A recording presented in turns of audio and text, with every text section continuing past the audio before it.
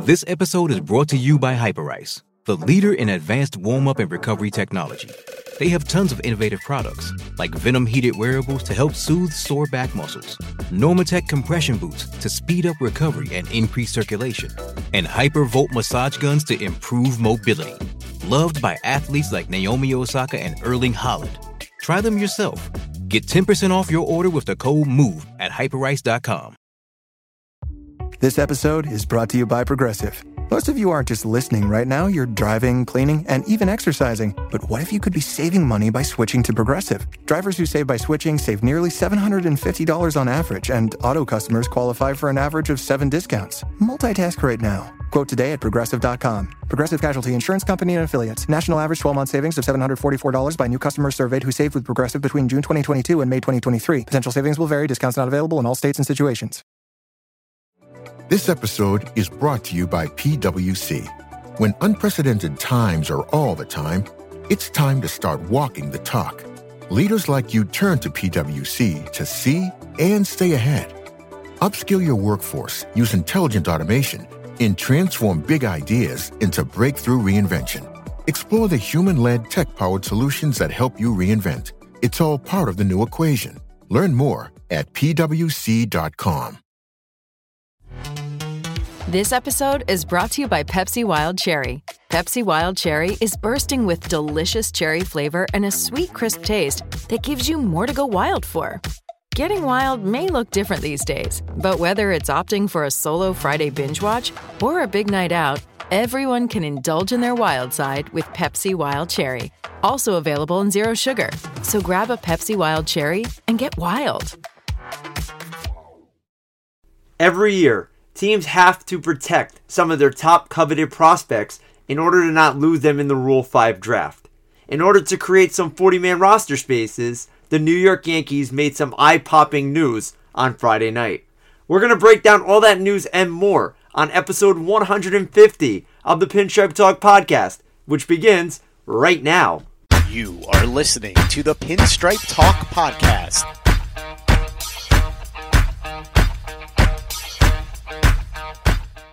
Hello, everybody, and welcome to yet another edition of the Pinstripe Talk podcast, powered to you by Delahanty Media. I'm your host, Nick Delahanty. It has been some time, but we have some Yankees news to talk about with you. Episode 150. Can you believe it? The journey has taken us to this point. It's been amazing at this rate. We have been having such a great time talking Yankees baseball with you. We hope that you continue on our journey because we have a lot more in store for you. Before we get started, reminder, because it's been a while, you can find us on social media at Pinstripe Talk ND and at Nick Delahanty on Twitter. Find us on Facebook by searching up Pinstripe Talk Podcast. And of course, you can find the Delahanty Media brand on any social media platform. All you got to do is type in Delahanty Media and it will come right up. And of course, if you're already listening to our show, you found our show, whether it's on Apple Podcasts, Spotify, TuneIn Radio, iHeartRadio, you name it, the shows that they're available for you. But we ask you to take it a step further. Please hit that subscribe button, like, rate, review, whatever your podcasting platform offers. Give us a shout out, help us promote our brand. All of that is definitely appreciated. And of course, as the holidays roll in, check out our Delahanty Media store by going to our website, help support the brand, and get some really nice looking gear.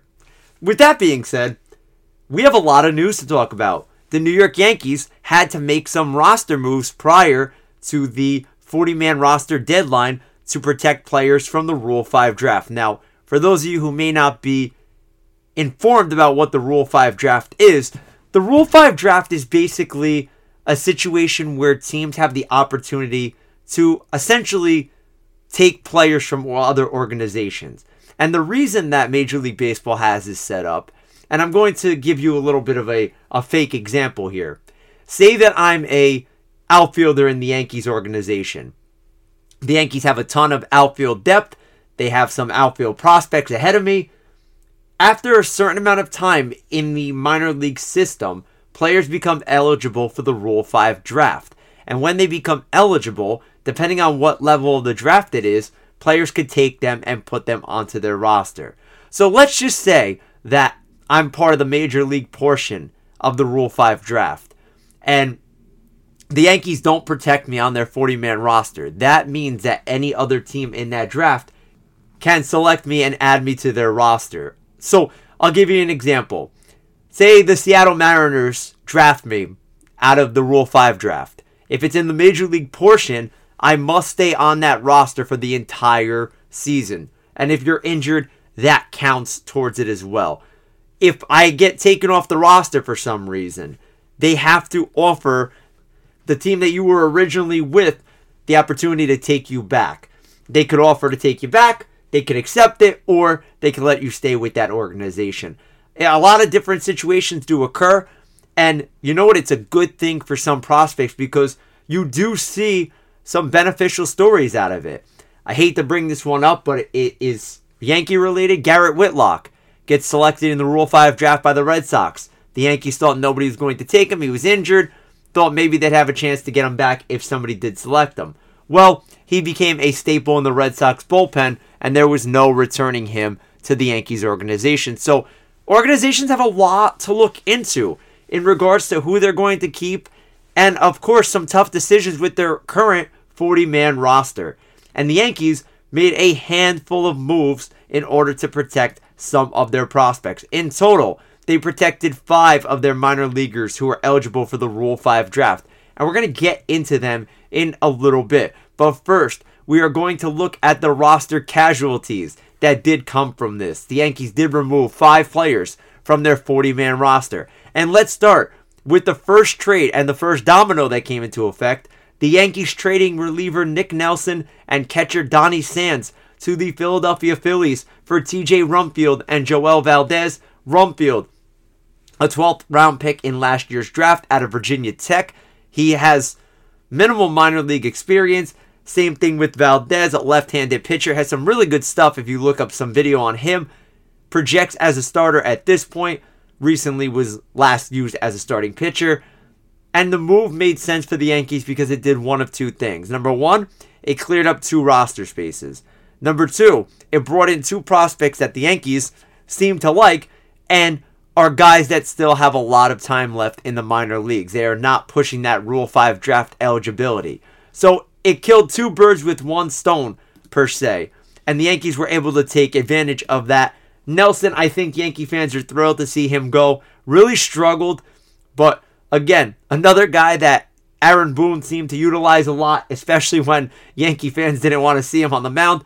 Sands, who was added to the 40-man roster a couple of weeks back, is a guy that I guess the Yankees don't see as a catcher in their organization and figured why not get something back for him instead of having to DFA him and possibly lose him for nothing. So that was the first domino that fell. That minor trade with the Phillies. And of course, you have to look at the Joe Girardi connection, knows Nelson well, probably knows a bit about Sands. It seems like Philly is very much in depth in what the Yankees are doing with their farm system and take chances on some of their former players. It might become the Yankees of Philadelphia at some point in the near future. The following 3 moves, the Yankees designated 3 players for assignment. And to be quite honest with you, I was surprised about 2 of them. Number 1 was Rougned Odor. The second one was outfielder Clint Frazier. And the third and final one was Tyler Wade. Let's start off with Odor. Yankees acquired him during the season. They were looking to add some left-handed pop in their lineup. But again, he is a boom or bust type of player. Yeah, he does have tremendous power. But, when you're striking out the majority of your at-bats, it doesn't help a lineup that already is strikeout prone. And he brings a lot of energy. He was good in the clubhouse. And I think that's why the Yankees did, in fact, keep him around as long as they did.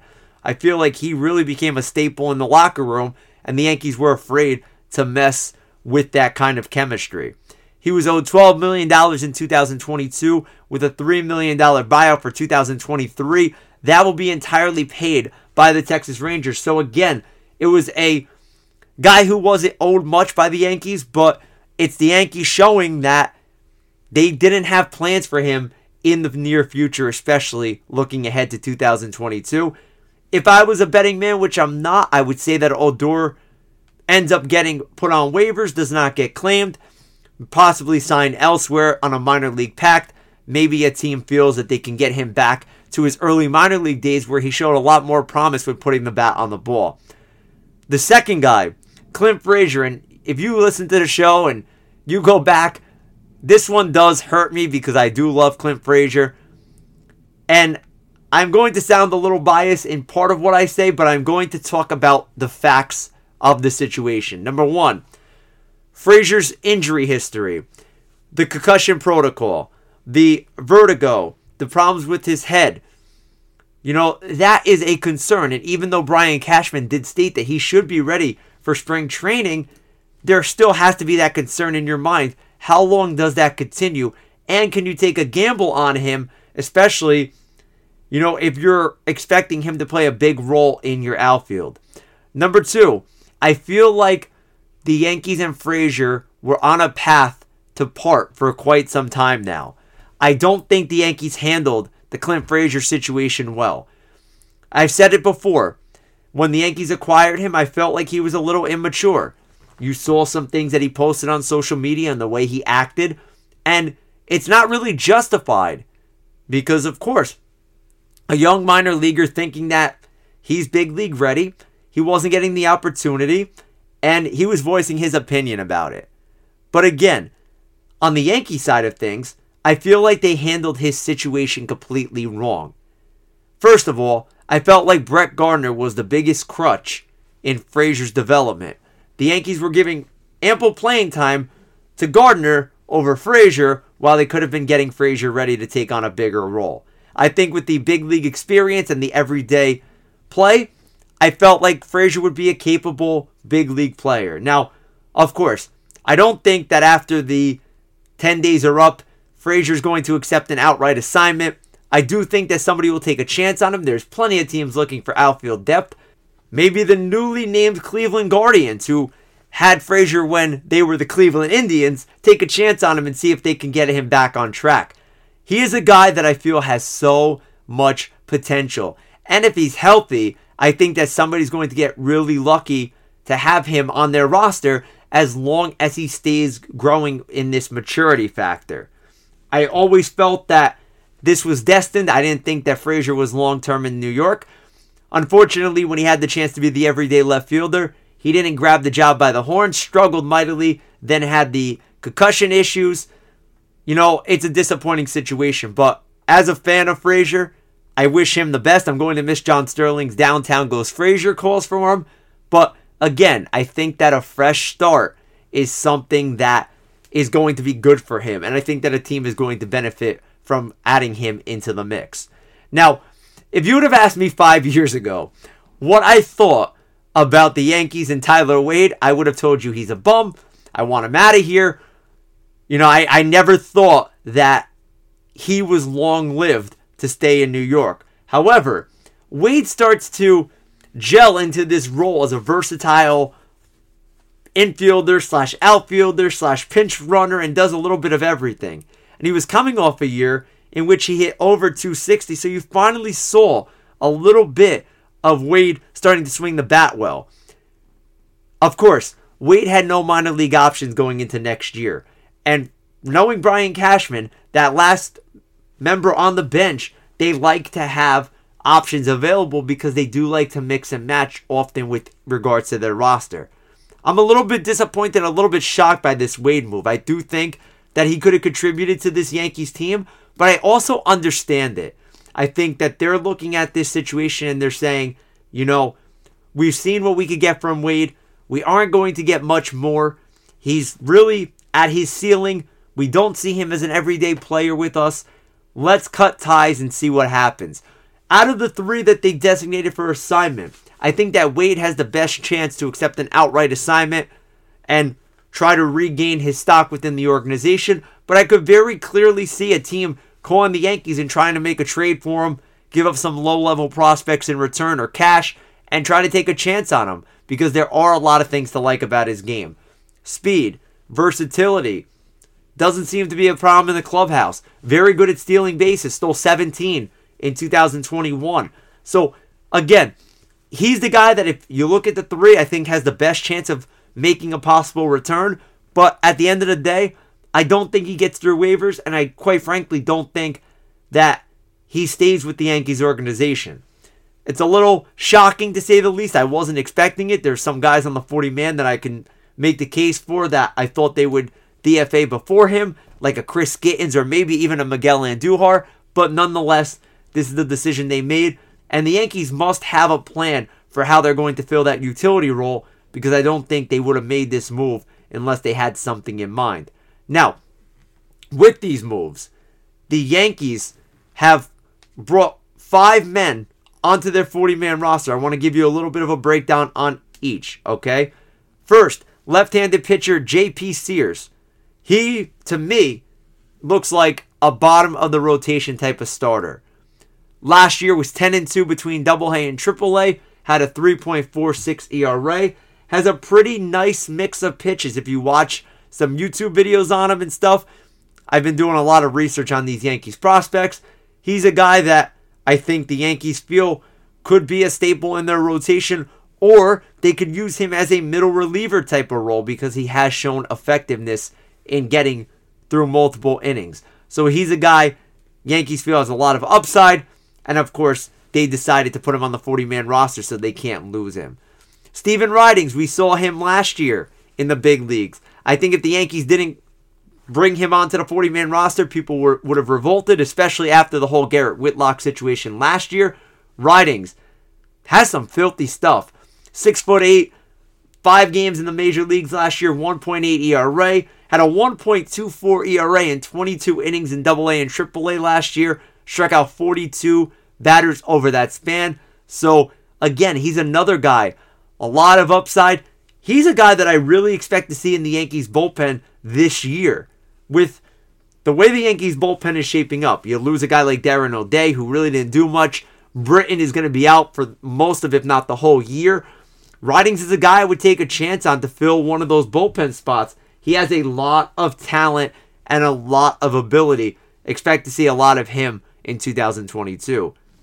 Now, this next guy, I have to give credit where credit's due, because I was reading on Twitter, and Matt Cardos, who's a Somerset Patriots beat writer, said that the Yankees should think long and hard about protecting Ron Marinaccio. And he brought up the fact of not only is he a 26-year-old right-hander, but over 66 1/3 innings of work last year, he struck out 105 batters, and opposition hit just 153 against him. Has a high 90s fastball, nice slider, good changeup. It's a 3-pitch mix that is rather impressive. And if you look on YouTube, and again, I do a lot of video searching on YouTube, you'll see this guy can pitch. He's got some good stuff. He's a guy that, is a local product, the Toms River guy. He should make his big league debut at some point next year, the way that he pitched this year. Another guy that I'm glad the Yankees didn't give up on and coveted with this Rule 5 draft coming up. Again, he's a guy that I really didn't know much about until I read that tweet from Cardos, but again, I am happy that they kept him within the mix. The following two are both position players. Everson Pereira, 20-year-old Venezuelan center fielder. Keep hearing a lot about him. Got up to high A last year. Had 20 homers in 49 games last year. That's pretty impressive. Hit 303. Still a ways off, but I think that the Yankees want to make sure they don't lose him because of his high ceiling. Should progress through the minor league system relatively quickly. I expect to see him in the big leagues by 22 or 23. Heck, maybe the Yankees use him in a big trade for, say, a first baseman, Matt Olson. But you never know. And the other guy they kept on the 40-man roster, switch hitting infielder Oswaldo Cabrera. He's a guy that if you're looking at the Yankees roster right now, he should be the front runner to replace Wade as that utility guy on the bench. AA Northeast League MVP last year, hit .272, 29 homers and 89 RBIs in 118 games. He's got a lot of upside. And one thing that he showed this year that he didn't show in the past was his ability to hit for power. Now you're going to put this guy with some power on the bench. You can use him in multiple positions. That could be a piece that the Yankees could have for cheap on their bench who could fill a much needed role. So again, Another guy I don't think they were going to let walk, especially after his monster season in Double-A. There's a very good chance he could start the season with the big league club or be very close behind in Triple-A as 2022 kicks off. So overall, I like who the Yankees added to their 40-man roster. Of course, there's some guys that they could lose in the Rule 5 draft, and we'll talk about that after the Rule 5 draft passes.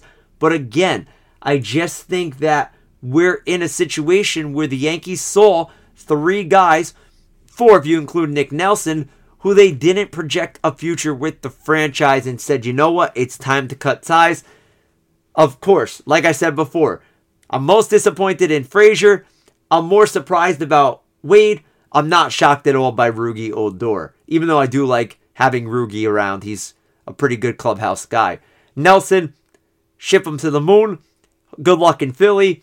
And of course, Donnie Sands, we didn't get to see anything of him in the big leagues, but he's a guy I just felt that the Yankees didn't project as somebody who they could see as their everyday catcher and said, you know what, let's get something of value for him. And of course, when you have a solid foundation in your farm system, these are the tough decisions you're going to have to make. At this point, the guys that they have in the minor leagues have the high upside. The guys that they let go, Brian Cashman held on to a little bit too long, and they lost value, such as Frazier. But again, you win some, you lose some, and this is just the start of what is to come for the Yankees roster overhaul for the 2022 season. And as those moves come in, we'll continue to provide updates and show content for you. Make sure you're subscribing to our show on whatever podcasting platform you listen on so you get all the latest news and updates regarding our recent releases. Can you believe it? Episode 150 is in the books. Hopefully, we have much, much more content to roll out to you in the very near future. Once again, my name is Nick Delahanty, and I'm the proud host of the Pinstripe Talk podcast, powered to you by Delahanty Media. As always, let's go Yankees. Can't wait to hear some more Yankees news and talk about it all with you. Take care, everyone. We'll talk to you really soon. Only 4% of universities in the U.S. are R1 research institutions, and Temple University is one of them.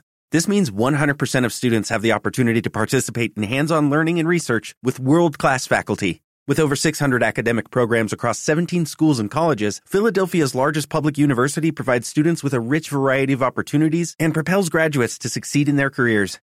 Temple University. Schedule a campus tour today at admissions.temple.edu/visit.